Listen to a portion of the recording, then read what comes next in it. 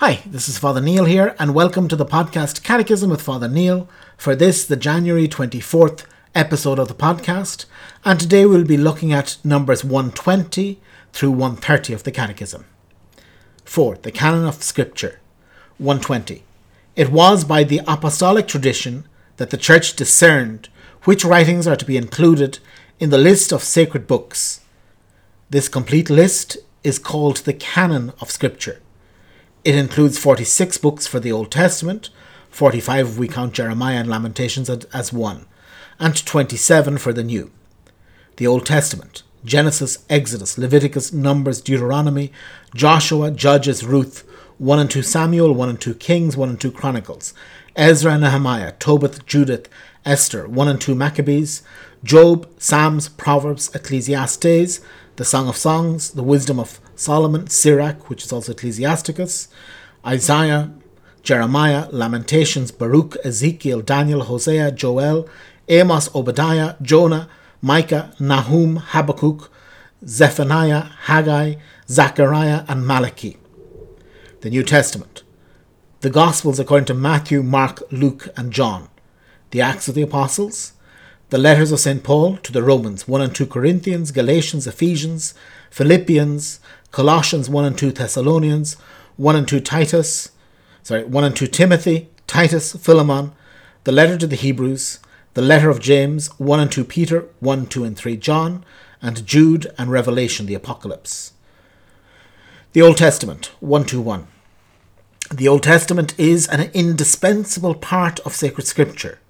Its books are divinely inspired and retain a permanent value, for the Old Covenant has never been revoked. 122. Indeed, the economy of the Old Testament was deliberately so oriented that it should prepare for and declare in prophecy the coming of Christ, Redeemer of all men, even though they contain matters imperfect and provisional.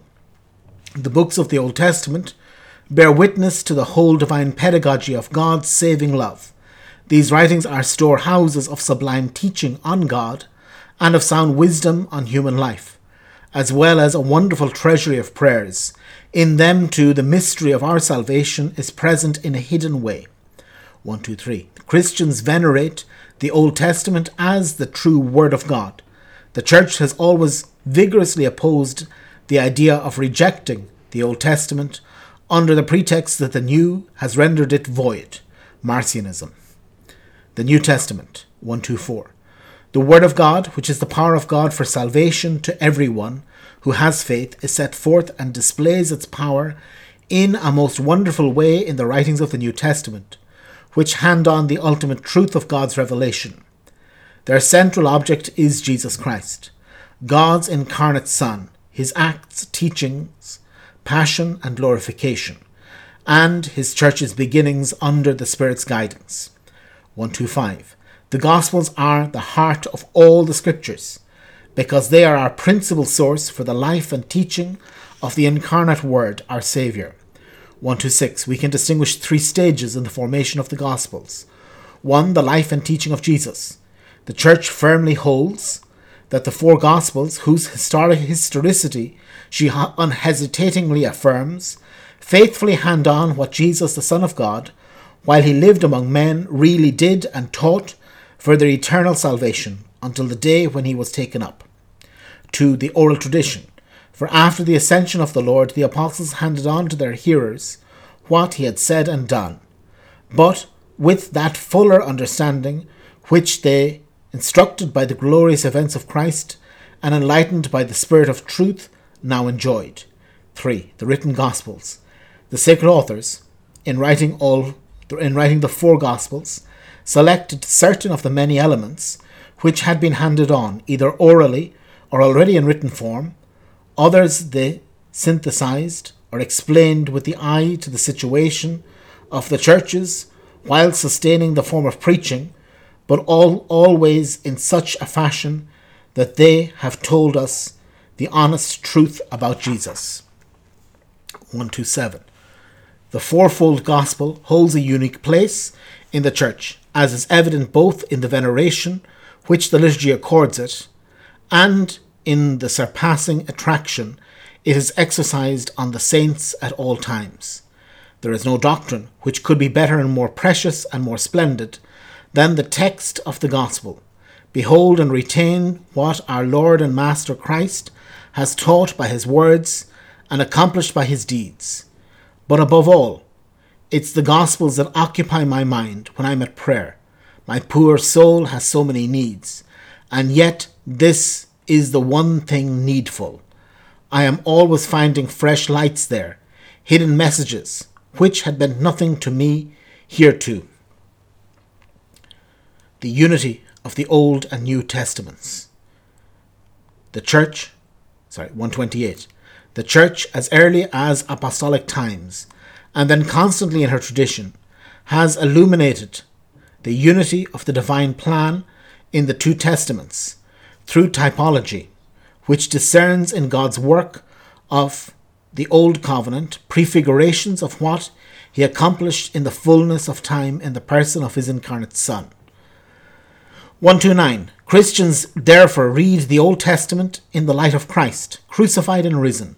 Such typological reading discloses the inexhaustible content of the Old Testament, but it must not make us forget that the Old Testament retains its own intrinsic value as revelation, reaffirmed by our Lord himself, because the New Testament has to be read in light of the Old.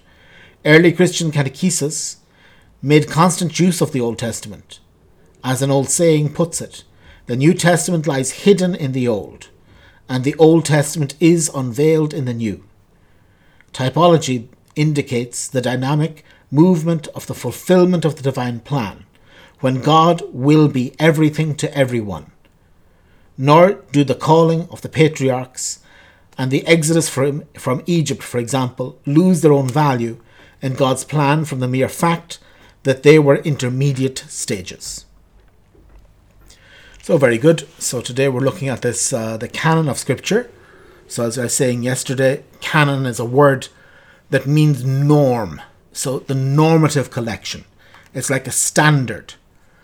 And to say that these books are the standard Scripture for the Church. These books are the standard edition of Scripture for the Catholic Church.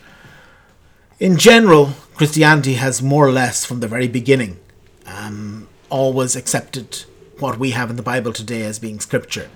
There was some tiny discussion in the Old Testament, what was in the Old Testament, what wasn't.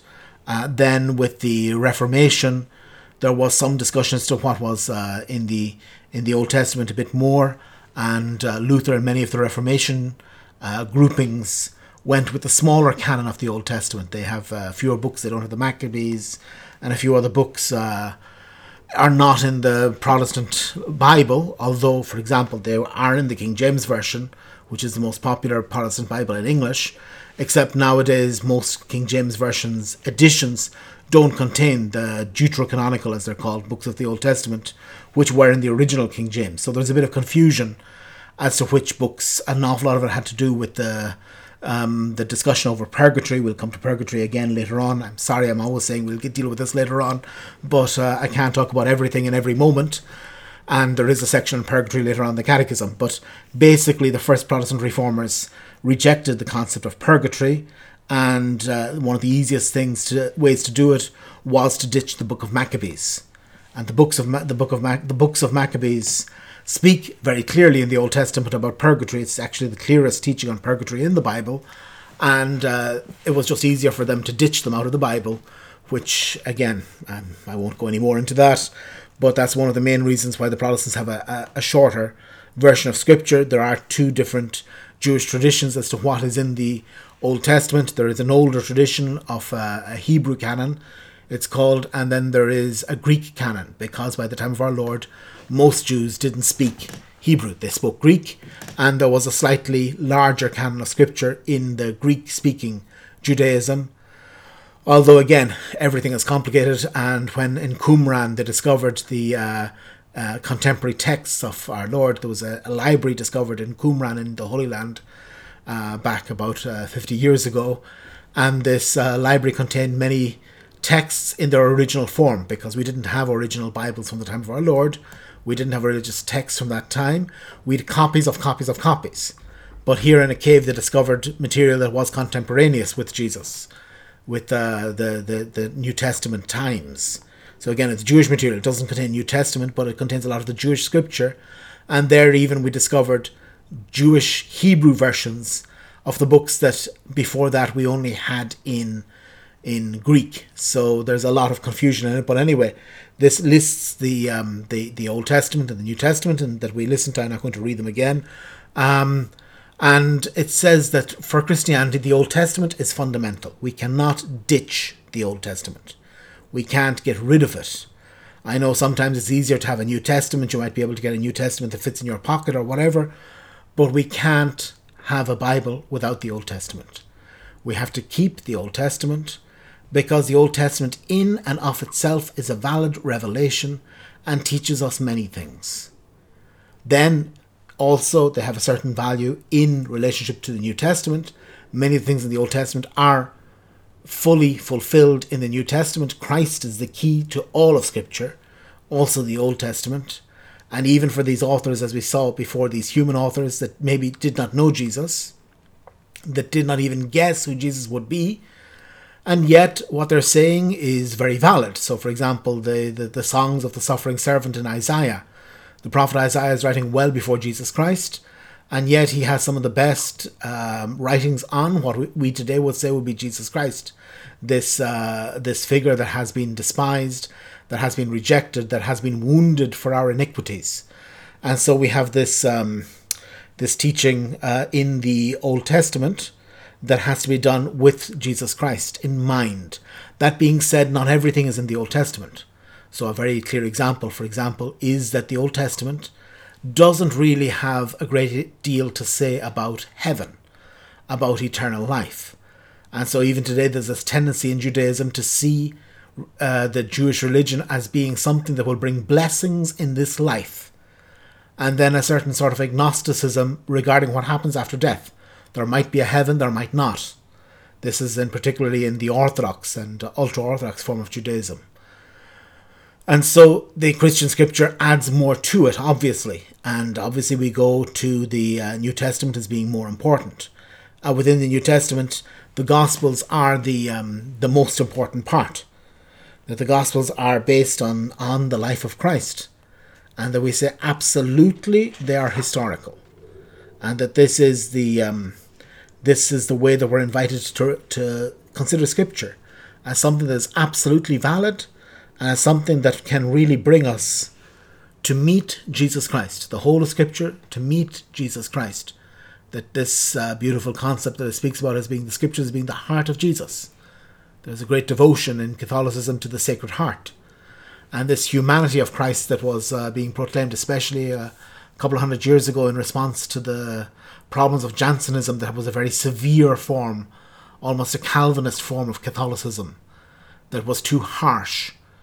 There was a reaction in the church to proclaim Christ's Sacred Heart, this humanity of Jesus, this tenderness of Christ. And now the Catechism is underlining how this tenderness of Christ, how this beauty of Christ, how this person that we're invited to discover, this meek and humble man, God-made man that we're invited to come into contact with, is in Scripture. And that this Scripture is one of the best ways, not the only way, but one of the best ways that Christians have to meet Christ, to meet God, to meet His love and to meet His mercy. So very good. So tomorrow we're going to continue. We'll have 131 to 133 and the in brief section that follows that. God bless.